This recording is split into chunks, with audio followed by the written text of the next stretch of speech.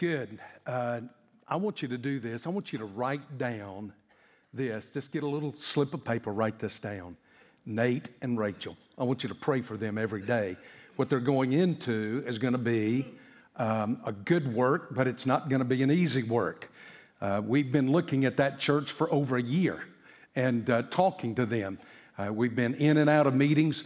Your staff has been supplying over there on Sundays for at least since September, as well as I can remember. And, we just struggled and struggled and struggled. God, what do you want us to do? What do we need to do? And I sat down with Jeff and I said, Jeff, we need to do this, and this is what I think we need to do. And I began to, and I don't know where to start with that. And the Lord just finally said, why don't you just get a preacher and let him do what I lead him to do? So I felt like at a point in time that's what we needed to do. Let's just get God's man and let him do what God leads him to do out there. So I want you to pray for him. Some of you may feel called to go out there, just like some did at Old Town. And some went and stayed, and some went and worked and came back. You do what you feel like God's leading you to do on that. But this is another great opportunity that this church has to help a church, literally, that was dying. And we can step in and pray to the good Lord that he's going to turn that around. Now, when you came in, the other thing was, I was shocked. Caleb's not in here. Did y'all hear Caleb sing? That's the Valley Dale Bob Dylan right there. There you go.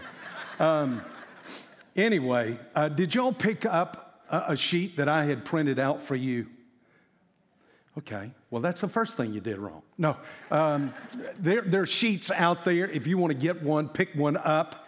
The very top of the page is going to say unconditional election. How many of y'all have ever heard of unconditional election? I've got 1, 2, 3, 4, 5. Okay, this number. How many of you have heard of individual election? What about corporate election? What about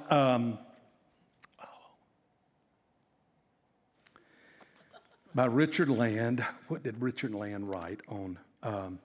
Not conditional. It is. Anyway, have you ever heard of any other kind of election? There's a fourth one out there, and I could just go on. Now, y'all laughing at Kirkwood and me.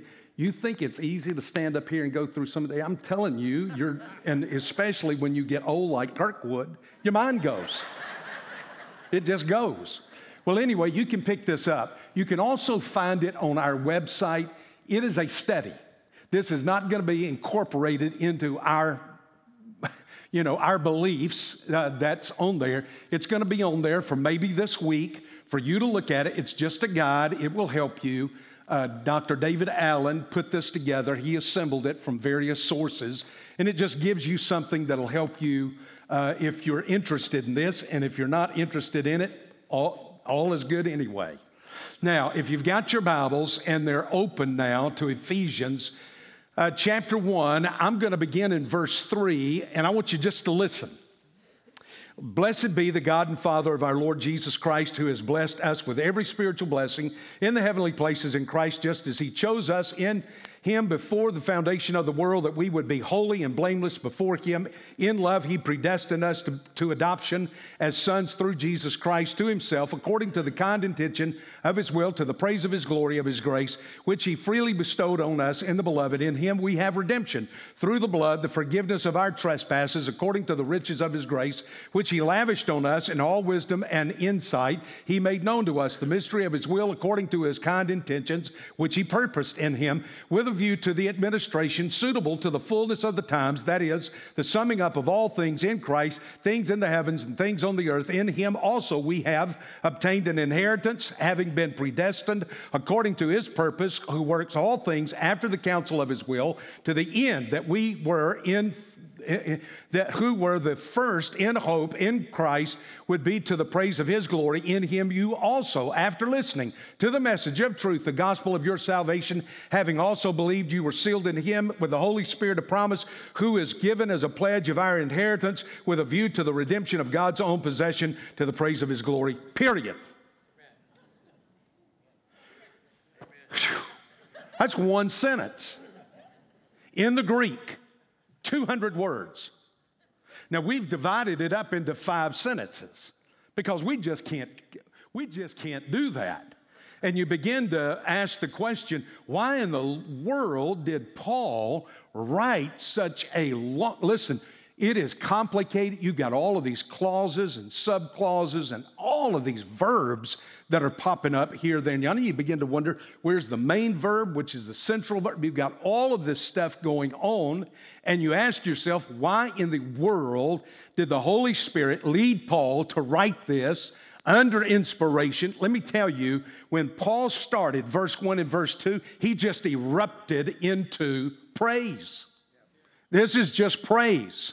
And he just erupts into it. He just comes out of the chute and it just bubbles up and it just flows forth out of him. And he's praising the Lord. And look, if you'll go back and look at this, I'm going to show, this is a whole chorus right here. There are 3 refrains. You can break it down into these 3 sections, which is what I'm going to do. This morning, I'm going to make it through verse 6, from 3 to 6. Look at verse 6. It ends this way: to the praise of the glory of His grace. That all, those verses there, 3 through 6, deal with God and God's choice of salvation. Then you come, pick it up in verse 7, and you go down through verse 12. Look at the end of verse 12.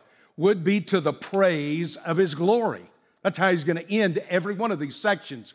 There in 7 through 12, he's going to talk about how Jesus Christ, God the Son, redeemed us through His blood.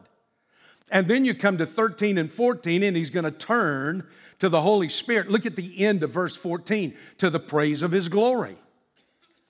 And he's going to end those 2 verses that way, but he speaks of the Holy Spirit being, listen, literally, how He has sealed us and how He is basically the pledge of our inheritance, our salvation.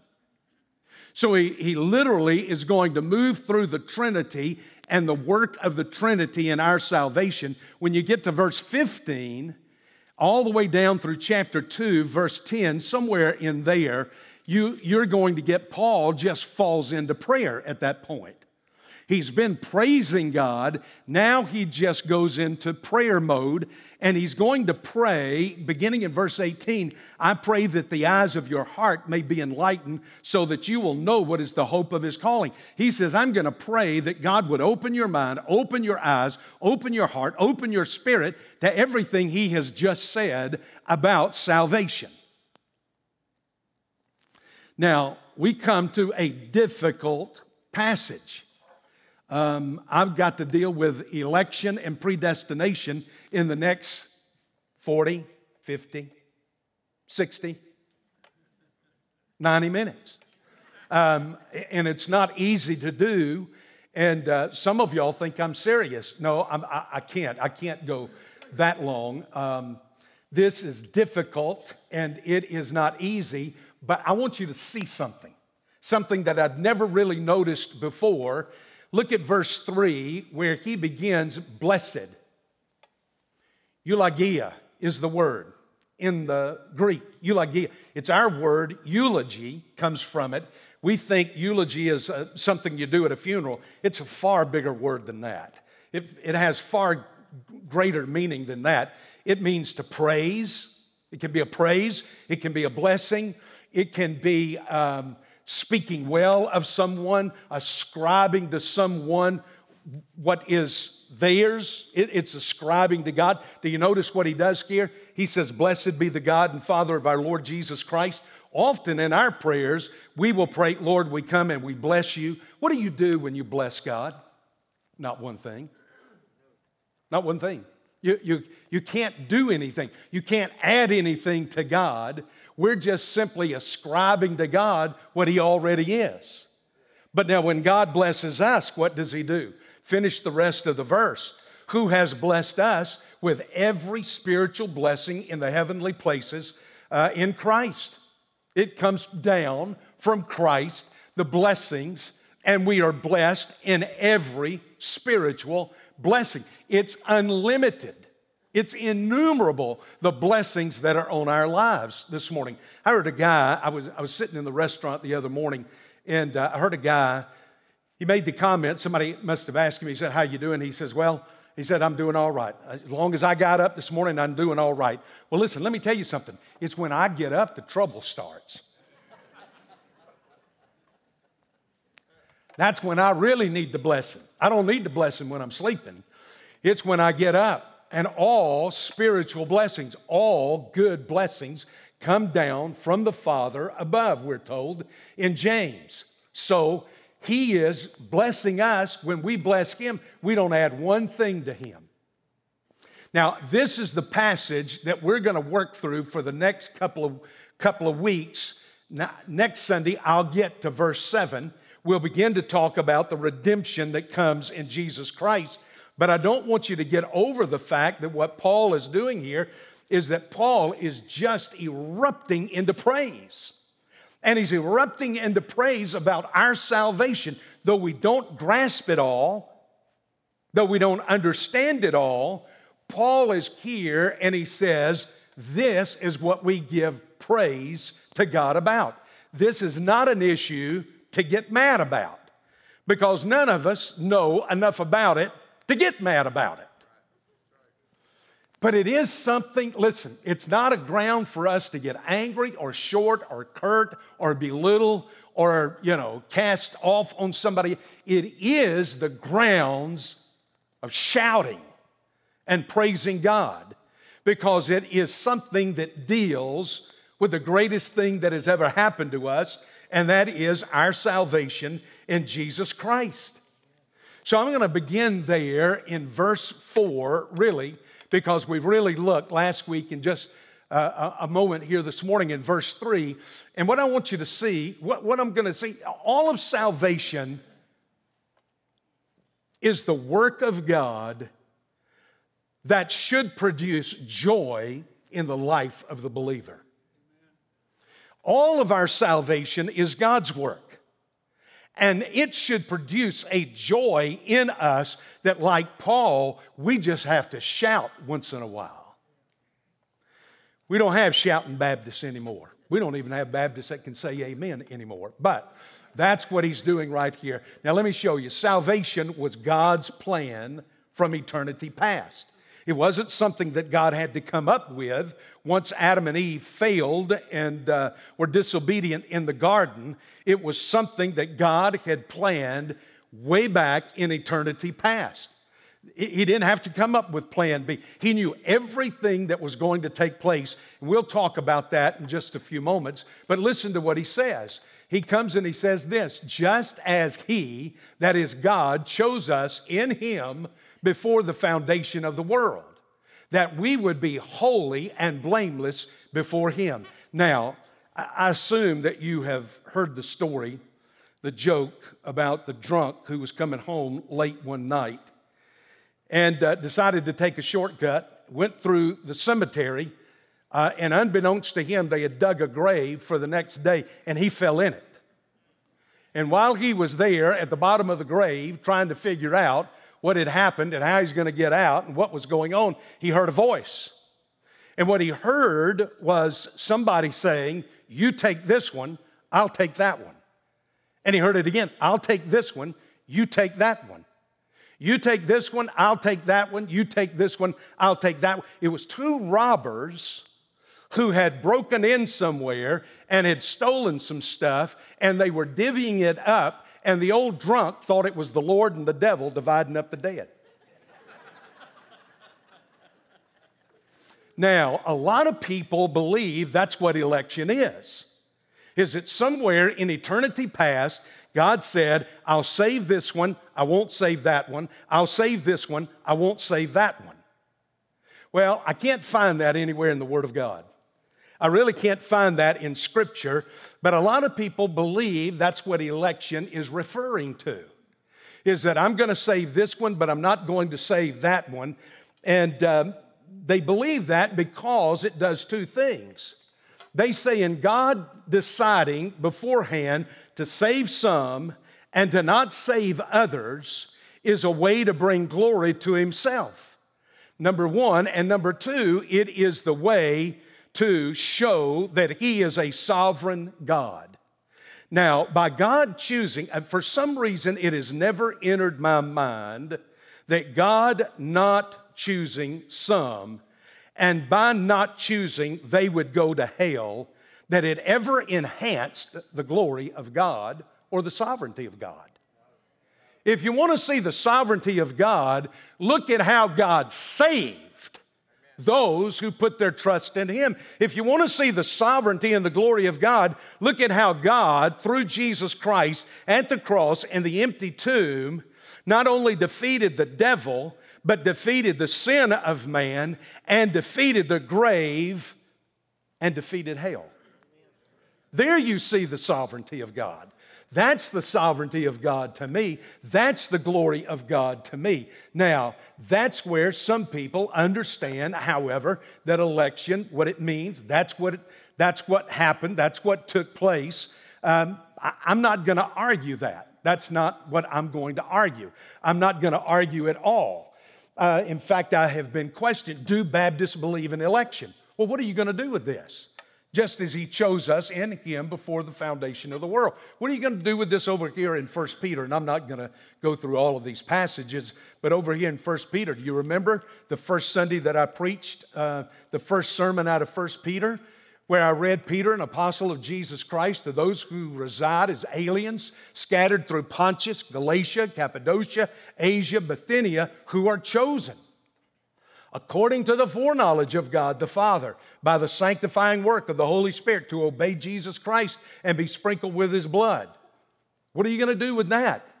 All Baptists believe in election, but not all Baptists believe it the same. Now, what is that? That's as Baptist as you can get right there. That's just as Baptist as you can get right there. Baptists want to define what they understand election to be. Now, that's what I'm doing. Now, you may have a different view of it. That's okay. You have the opportunity and the right to be wrong. I'm just going to define it the way I understand it. I can't do anything else with it but share with you the way I understand election. Now, the question comes, does election save us? Charles Ryrie, good friend of mine, I preached his funeral. I was his pastor for 7 years. Charles Ryrie, who was a Calvinist, used to say this: election does not save anyone. That's not how you're saved. Dr. Ryrie said people are saved through faith in the substitutionary death of Jesus Christ. And he's exactly right. Election does not save you. It is faith in Jesus Christ, in what He did at the cross and the empty tomb, that saved you. So, we're going to agree that we're not going to debate or be ugly or get mad about this, but that we are going to study. And you have to answer for yourself. You have to work out your own salvation. So here goes mine. Does God know everything? Yes. Do you know how many evangelicals today say God does not know everything? About 40%. About 40%. Blows your mind, doesn't it? Read that statistic this week. About 40%. God knows everything. God is omniscient, all-knowing. He is also omnisapient. That's all wise. He never makes a decision that is not wise. And so God always has known you. Before you were born, God knew you. Somewhere in eternity past, God knew everything there was to know about you. Now, if you look at this and think of this podium here as human time from the beginning of the world to the end of the world. God lives way out here. He is not subject to time. He is not subject to space. He can enter time and space, but He is not subject to it. He lives out here. He sees all of history taking place right now. He sees right now in 1607 the founding of Jamestown, and He sees what's happening at Valleydale in 2030, should He tarry that long. C.S. Lewis said, God lives in the eternal now. God has no past. Everything for God is in the immediate moment. Does that blow your mind or what? Are you thinking about this? Or are y'all just looking at me? Are you thinking about it? Here's God. In essence, God has known every single thing about you from eternity past. Before your grandparents and great-grandparents were here, He saw when you were conceived. He saw the moment of your birth. He saw when you turned 3 years of age. He saw you when you became 16. And by the way, He wants to talk to some of y'all. He saw you graduate high school. He saw you through listen, He has seen everything. He also, all the way up, teach me to number my days. Does He know how long I'm going to live? Absolutely He does. He knows the moment I'm going to die. He knows how I will die. He knows all of my life from one side to the other. And let me tell you something, He still chose you. Now you say, well, now what does all that mean? I don't know. I don't have a clue what all of that means. So I just simply know this. God has been there, has always been there, and has always known me and you. That is, the moment when God experienced you, we can't say when that moment was, because God has always been, and God will forever always be. The thing is, you've not always been, but if you've trusted Jesus Christ, you will always be with Him. Now, doggone, I'm going to tell you right now, if y'all were just Pentecostal, y'all would be falling in the floor. That's a good word. That's a comfort to us. And He's writing a church that is very discomforted in the culture that they're living in. Now, did God foreknow you? Sure He did. Did God's foreknowledge force you to make a decision for Him? No. Did God choose you? Yes. Well, in His choosing of you, did that negate you from having to choose Him? No. You say, I don't know that I understand that. Well, let me explain it in a very human term. I've got 11 grandboys, 11 of them, and 5 granddaughters, but I got 11 grandsons. And if I brought them into Honey's house, because that's what it is, it's Honey's house. If I brought them to Honey's house and put them at Honey's table, and I put a plate of spinach in front of them, and I put a T-bone steak in front of them, and I said, now boys, you band of brothers, you choose what you're going to eat. I can tell you right now what they're going to eat. They're going for the steak. They're not going for those greens. Every single one of them would say, now that's my foreknowledge of what those 11 grandsons will do. I know that. Did I make them make that decision? Am I proud of them making that? Yes. Yes. Because I try to teach them don't eat anything green. Leave that stuff alone. Anyway, that's exactly what we're told here. He chose us in Him before the foundation of the world. But now I've got a Bible who tells me that right here. It states to me, just as He chose us in Him before the foundation of the world, I've also am told in John 3:16 that God so loved the world that He gave His only begotten Son, that whosoever believeth in Him should not perish but would have everlasting life. Now I've got to hold both of those right here. I can't always get those two things to reconcile out. And you say, well, preacher, this is where it gets confusing. It's not that it's confusing, it's that it's part of the mystery of God's salvation. When Jesus says, whosoever, who is He referring to? Because there are some of those who say, well, Jesus is really referring to the elect. Well, why didn't Jesus use that? Ekletos. Why didn't He use that word? Why did He use the little particle there? All, whosoever, we translate it. All, the all, who put their faith in Him, who trust in Him, who come to Him, who believe in Him, will not perish, but will have everlasting life. Jesus could have chose the Aramaic, the Hebrew, the Greek, or the Latin to use there, but He uses the little Aramaic word translated into the Greek, all, whosoever will, let him come. When Jesus says, whosoever will, let him come to me. Whoever's thirsty, let him come to me. You know what that is? That's an invitation. Whoever out there wants this, come to me. Now, not everyone's going to come. And he knows that. And yet he still calls. He still makes the plea for men to come to him. Men and women, you understand, that's generic. So that's part of the mystery of God. I can't reconcile those two things together. Did God know it? Yes. Did God's knowledge of it force me into a decision? No. He's given us a free will. Others say, well, now, wait a minute now, for man to have a free will, that limits the sovereignty of God. You've got to be kidding me.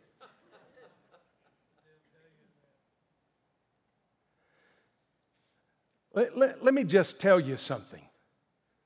For me to place my faith and my trust in Jesus Christ is not a work. It is obedience. It's obedience. It's not work. And my free will doesn't threaten a sovereign God one whit. Well, go back to what I was saying earlier about this. This is praise.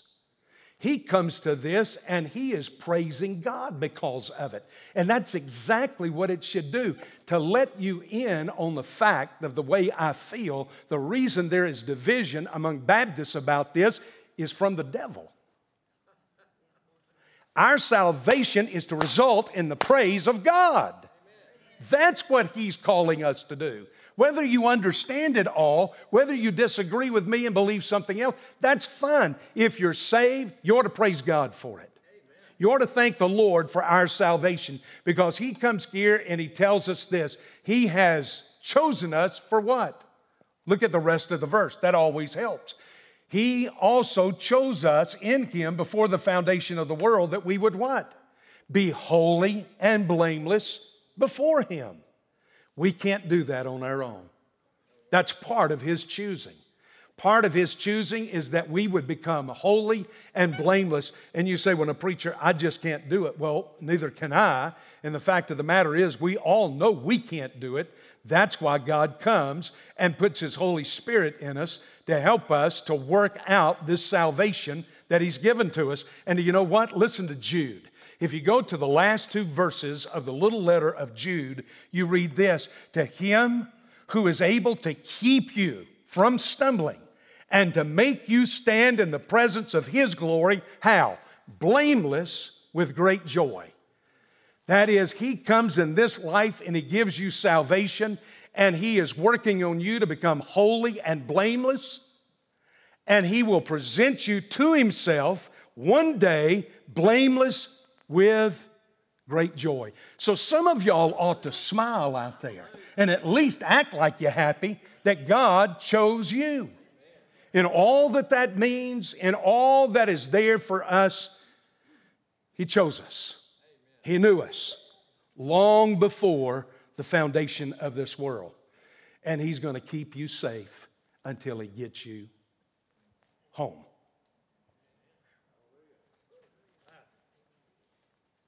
Now, let me give you the second thing, and the second thing is this. God planned not only our salvation, God planned our adoption in eternity past. Now, let's turn to the second sticky wicket here. In verse 5, he predestined us to adoption as sons through Jesus Christ to himself, according to the kind intention of his will, to the praise of the glory of his grace, which he freely bestowed on us in the beloved. Who's the beloved?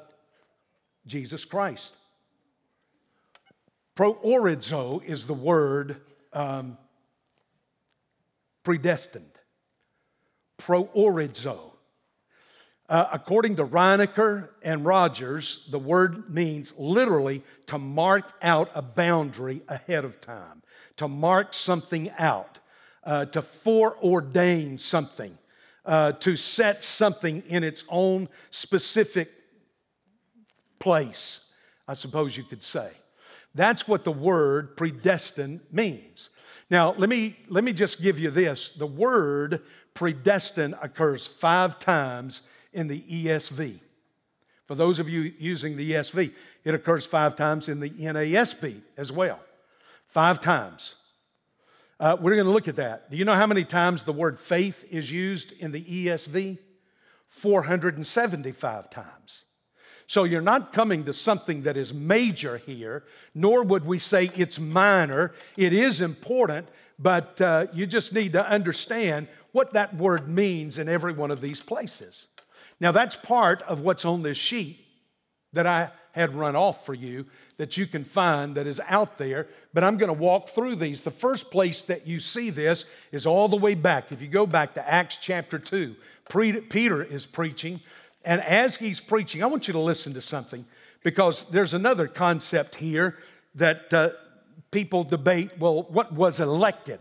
Was it you, or was it the means of salvation? Yes. You just read here in Ephesians where we're told that he chose us in him before the foundation of the world. But now look at this. How was he going to save you in time? This man, verse 23, Acts chapter 2, Peter's preaching that day of Pentecost. This man, speaking of Jesus, delivered over by the predetermined plan and foreknowledge of God. That is, God somewhere in eternity past had already planned to send Jesus Christ. You can go to Revelation chapter 13. I won't take the time to go there. Revelation chapter 13 and read where that lamb was slain from the foundation of the earth. So he has chosen also his plan of salvation. Part of that plan of salvation was to adopt you as his child. Again, that ought to be an amen. Amen. Thank you, Lord. This man delivered over by the predetermined plan and foreknowledge of God, you nailed him to the cross. Now, who's he saying did this? They did. God predetermined it, but did they do something? You better believe they did. You nailed him to a cross by the hands of godless men and put him to death. You're never going to get away from this in Scripture, that everything that deals with salvation is an absolute act of God, and you've got a responsibility. You have to make a decision. You'll go through life thinking, well, I'm elected, I don't need to do anything, and show up on that day, and God's going to say, I don't have a clue who you are. You have a decision to make. And that's not an act of work. As I stated, that is an act of obedience. Well, there you have the first time it is used. God had determined that this was the means of salvation. The second time you're going to see that word is in this great passage in Romans chapter 8. You probably know it by heart. Romans chapter 8, where Paul comes and he's going to say, beginning in verse 26. Or just going down to verse 28. We know that God causes all things to work together for good to those who love God, to those who are called according to his purpose, for those whom he foreknew. Now, by the way, foreknowledge and predestination are 2 different things. If not, you see this right here, he would not have used 2 different words in the Greek. And he would not have connected them by a conjunction. For those whom he foreknew, he also predestined to be conformed to the image of his Son, so that he would be the firstborn among many brethren. And these whom he predestined, he also called. And these whom he called, he also justified. And those whom he justified, he also glorified. Now, do you see what he predestined here? Go back and look at the verse 30.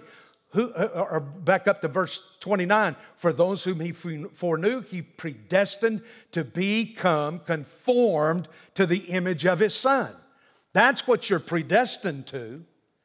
God did not predestine these people to be saved and these people to go to hell. And you say, hey, wait a minute. What do you do with Romans 9:22? If you go back and look at that, that's a question. That's a conditional sentence, by the way. If this, then that. He's not stating that that's what God did. Number 3, Ephesians chapter 1, verse 5 that we just read, He predestined us to what? Go to heaven? No, it's not what it says, but it says this, He predestined us to adoption as sons, as daughters, as the children of God. You come down now and you come to the 5th time that you read about this in verse 11. We have obtained an inheritance. Look at that. That's good stuff. You know what an inheritance is? It's what your son-in-law is going to get when you dead. And he's going out to get him an F-150 tricked out. I mean, with everything on it. So you should enjoy it while you got it. So he says, we have obtained an inheritance, having been predestined according to His purpose, who works all things after the counsel of His will. So he comes and he tells us we have an inheritance. We're predestined to get it. Oh, well. We're predestined to that. That's God's will for our lives. Now, everybody wants to know, well, what's God's will for my life? What's God's will for my life? Well, He just comes and He's giving it to you right here. His will for you is this, is that He has chosen you to be holy and blameless, and He has predestined you to be His adopted child, and He has predestined you to become like Jesus Christ, Romans chapter 8, and He's predestined you to an inheritance. He's not predestined you to go to hell. You wouldn't have a chance. If God did that, He'd still be right. He'd still be sovereign. He'd still be right. He'd still be holy. He would still be just. If that's what God had intended, He would be right in doing that. But that's not what God's Word tells us He did. And so you can forget using the argument, I don't need to make a decision because I am elect, or I don't need to make a decision because I'm not the elect and it won't do me any good anyway. You've got a decision to make if you're here this morning and you've never made a decision for Jesus Christ. In fact, let me do this. All of that should create within every believer, not angst, but a joy. That one day, listen, what God had determined in the past, Jesus actually did on a cross and at an empty tomb, and He forgave me. And now all of heaven is mine. When I graduated Southwestern in '85 and went to my first church, man, I was scrambling for anything. I didn't start out as a minister to youth or singles or anything. I just jumped full force into the pastorate, into preaching. And I was reading anything and everything I could get my hands on. And Gordon MacDonald at the time, published author, sought after speaker, pastor for a good period of time up in Massachusetts, had just come out and announced that he had committed adultery. And as I read that, sitting in that little office of mine, I thought about my ministry for the years, all that's ahead of me. And, you're just scared to death. Y'all really don't know, but you're just scared to death. What am I going to do when I stand up in front of a congregation? How am I going to lead? What are all of these things that are landmines that I've got to miss? And here's one of your heroes, and he goes down in flames. And yet, I'm thankful to the Lord that he was restored. His marriage stayed solid, restored that marriage, and God restored him to a ministry for the remainder of his life. Well, Gordon tells a story about that. And he said one night he had a dream, and he said he was in a big banquet room. And he said it was just filled with people in this banquet room. And he said everybody had on a name tag. And he thought that was unusual, because he could see the people's name there. But he said there was something else on the name tag that really shocked him. And he looked down at his name tag, and it had Gordon MacDonald, adulterer. And he started looking at the other people, and it said, Bob Dylan, liar. John Smith, cheater. You know, whatever, this and that and the other. And he said he just walked around looking at everybody's name tag and what was on the name tag when he heard all of this noise, and he looked up and he said, Jesus just walked in the back door of that banquet room. And he said everybody was turning around and taking their name tag off and going and sticking it on Jesus. Gordon said he took his off and he walked up to Jesus and he stuck it on him. I want to tell you something. That's what excites me about salvation, is that I know what I am. And in his love for me, did you notice that? It stated that he did this in love. Didn't even talk about that. But in love, he did this so that I could go to him and put my name on him and all of my sin. And from that moment on, I've become holy and blameless in the sight of the Father.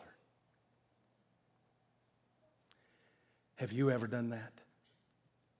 Is that true of your life? Have you ever gone to Jesus and said, I'm just going to stick my name and my sin on you, and would you forgive me? Let's stand and pray about that.